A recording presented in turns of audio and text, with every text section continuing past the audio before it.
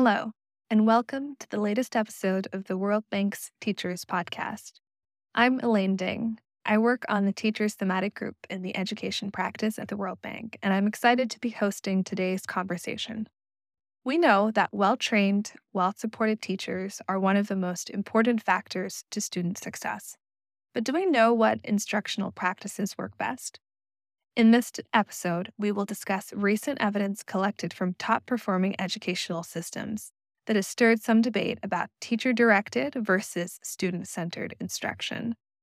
We're joined today by Lucy Crahan, an international education consultant, researcher, and author. She is the author of the book Cleverlands: The Secrets Behind the Success of the World's Education Superpowers, one of the Economist's Books of the Year in 2016, and author of a book on teacher career structures for the International Institute for Educational Planning at UNESCO. Lucy has also advised foreign governments on education reform at the Education Development Trust. Thank you for joining us, Lucy. There's a lot for us to talk about today, so let's dive right in. So tell us a bit about your book, Cleverlands. What led you to write it, and what are some key findings from it? Hi, Elaine. Sure. Firstly, thank you for inviting me on this podcast. So my book, Cleverlands, is based on my travels and my research to 5 of the world's top performing education systems. And that's based on the International PISA tests, which is the program for international student assessment.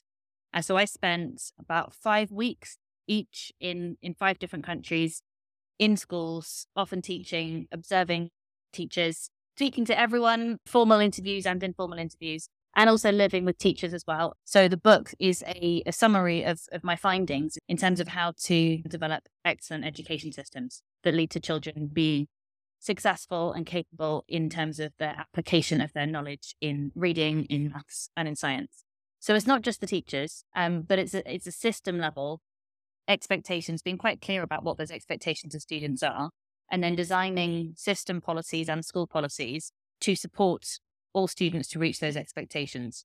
The second big one is more the topic of, I believe, of this podcast, which is around pedagogy, i.e. how teachers teach.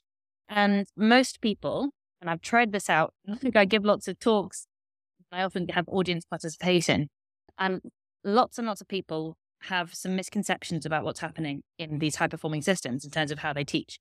And people often think, quite reasonably, that these very different cultural contexts must have very different ways of teaching. So just to give you an illustration of the countries that I went to, Finland, Canada, Japan, Shanghai, China, and Singapore, you walk into a classroom in Finland and you see, the kids are wearing their own clothes, not school uniform.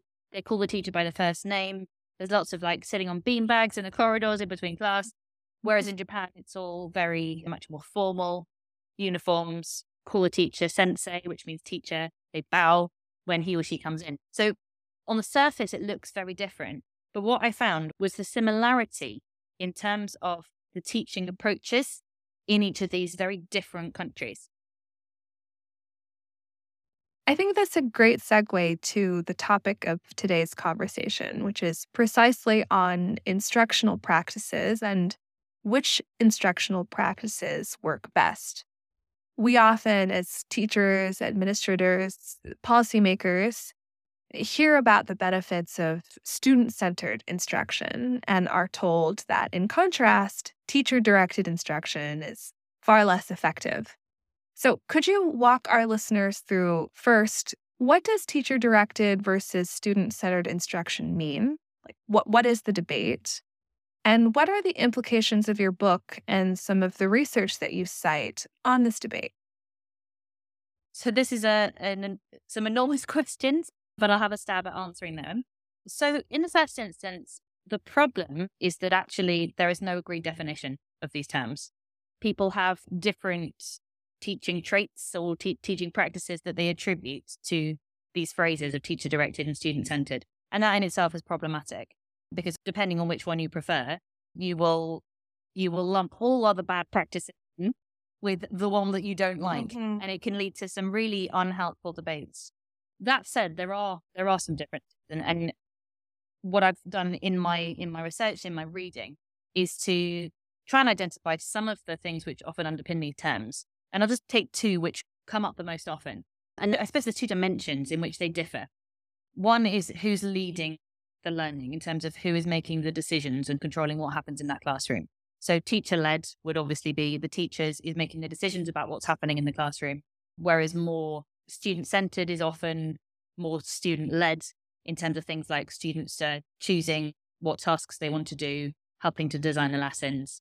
The other main way in which those two differ typically is around whether the whole class is doing the same kind of activity at the same time and more whole class instruction versus with student-centered, often the connotations of that are the students are all working independently at their own pace or working in small groups for extended periods of time.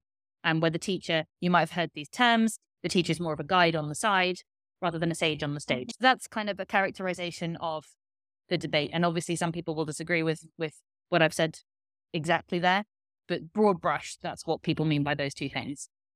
And it's really interesting how you even introduced this question, because you said that the teacher directed is less effective than the student centered. And that's not actually what the research shows us. It has become almost a kind of a handed down given statement that, oh, well, what everyone needs is to be more student centered. We need more student led learning, more individualized practice. But actually, when you look at the research in particular, well, lots of different research, including the PISA data, it doesn't show that at all. And actually, it shows the opposite. Certainly, I'm not advocating a situation where you have a teacher just talking for a whole lesson. That is very poor practice. But nor is it a good thing to have a situation where the teacher sets up a task and students are independently learning on their own terms for a whole lesson either. The way they've gathered the data on this is that as part of those PISA tests, they also get students to answer a questionnaire. And in the questionnaire, they describe all sorts of different things that a teacher or students might be doing in a lesson. And they ask them to say to what extent they agree or disagree. And on the basis of that, they're able to generate these indices of different instructional practices. In 2012, where the main focus of PISA was mathematics, they had two indices that are relevant to this conversation. One was what they called teacher-directed practices, and one was student-oriented practices.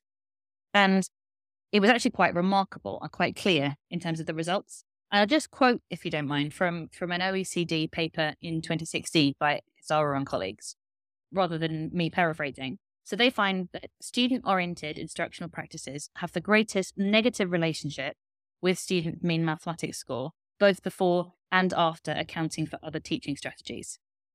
And this negative association is statistically significant in every country and economy that participated in PISA 2012, except Albania. The more a student says that they have more student-oriented practices, by which they mean things like students working on their own individual projects for extended periods of time, extended periods of group work, students doing different work from their peers, they do much worse. And they found that the same thing in 3 years later, where the main focus of PISA at that time was science. And there were different indices. There was a teacher-directed one and what they called inquiry-based teaching. But it was the same kind of things that I shared earlier on about it being more about student-led learning, more about them doing their own thing. And students who reported having a lot of that kind of instruction did much worse than their peers. However, and it's very hard to summarize all of this research in a short space of time without losing some of the important nuance, but it's not the case that it should be one or the other, but it is the case. If you look at this data and other data, that the balance of those two approaches needs to be more skewed towards the more teacher-led learning, with just some of that more student-centered practices. So it's not the case of having one or the other, but it is the case of having the teacher predominantly in control of the learning that's going on in that classroom. What I think's gone wrong with the global debate here is that we've reduced teaching practices to just this one dimension of teacher-led versus student-centered. And so the problem there is often that it is too teacher-directed and that it's just the teacher mainly speaking and the students mainly listening. But the solution to that is not to switch that dial and go full on student-centered and have students all leading their own learning and deciding what they want to do. It's to look at other dimensions as well. And PISA also looks at other things too. And just two briefly, if I may, that I'd like to mention. One is interactivity. So it's not called this in PISA, they call it cognitive activation. But more broadly speaking, interactivity is really important, the quality of the discourse in the classroom. So how much is the teacher asking questions of the students? How much are the students asking questions of the teacher? How much of a class discussion is there? Do the students have opportunity to talk to each other? And then another dimension that's really important is adaptivity. So is the teacher changing what they're doing based on whether or not the students have understood? Are they slowing down the lesson? Are they repeating explanations and things like that? So I think we need to lean into the nuance. And some of these catchphrases that come up all over the place around teachers being a guide on the side or a sage on the stage are really quite unhelpful. This has been really interesting to hear about not only what you saw in the systems that you visited, but also the insights from data that comes from this really large data set from PISA. And I think what you mentioned on interactivity and adaptability, that these are characteristics that one can see in classrooms that are so-called teacher-directed, and one can also see in classrooms that are so-called student-led. So I think the point on, not to use these as all-encompassing catchphrases, but really looking deeply at what is actually happening in the classroom. A lot of our listeners, I think, would be interested in hearing how broadly do these observations and data apply? Because I think generally speaking, by default and maybe, an error, we apply a lot of what we know about educational pedagogy to primary education by default. And I think there might be some listeners here who are asking, what about early education? Or what about upper secondary education or even education for adult learners? Do you think that these observations apply to a larger educational age range? That's a really great question because, of course, different things are appropriate for learners at different ages. And the PISA data is based on 15-year-olds. So actually that is the end of lower secondary school. But based on both my observations and also the kind of the cognitive science that explains these findings, that the same thing applies to younger children as well, not early years, but upper primary school age. It is important to have more teacher-directed teaching in terms of, and I should really describe what that actually looks like in high-performing systems, in terms of the teacher having a very clear idea of how they want the lesson to go, having various different activities and different sections to a lesson, which include the teacher explaining, along with some group work, class discussion, some individual work. So that's what I mean by predominantly teacher-led. I don't mean the teacher just talking. But that is appropriate for upper primary and lower secondary. The early years and the upper secondary are different. And in early years in these high-performing systems, it is much less structured. So it is much more student-centered or student-led for younger children. And upper secondary, in terms of what I've seen, it's not that different, but I think it could be. And the reason is that the cognitive science that explains these results in a nutshell is that human beings, including children of all ages, have a limited working memory capacity. So working memory is essentially where we process new information, like a mental sketch pad where we solve problems. And it's quite limited in how much you can take in. And therefore, it's quite easy to get overloaded if there's too many different things going on. And so when you have predominantly student-led learning, where students are trying to discover information for themselves, that can quite easily overload children's working memory, which is why you need more teacher guidance. However, for young children, the kind of things that they're learning are the kind of things that we have evolved to learn. So speaking, for example, social interactions with their peers, having a sense of number, of what is more and what is less, as opposed to, adding fractions.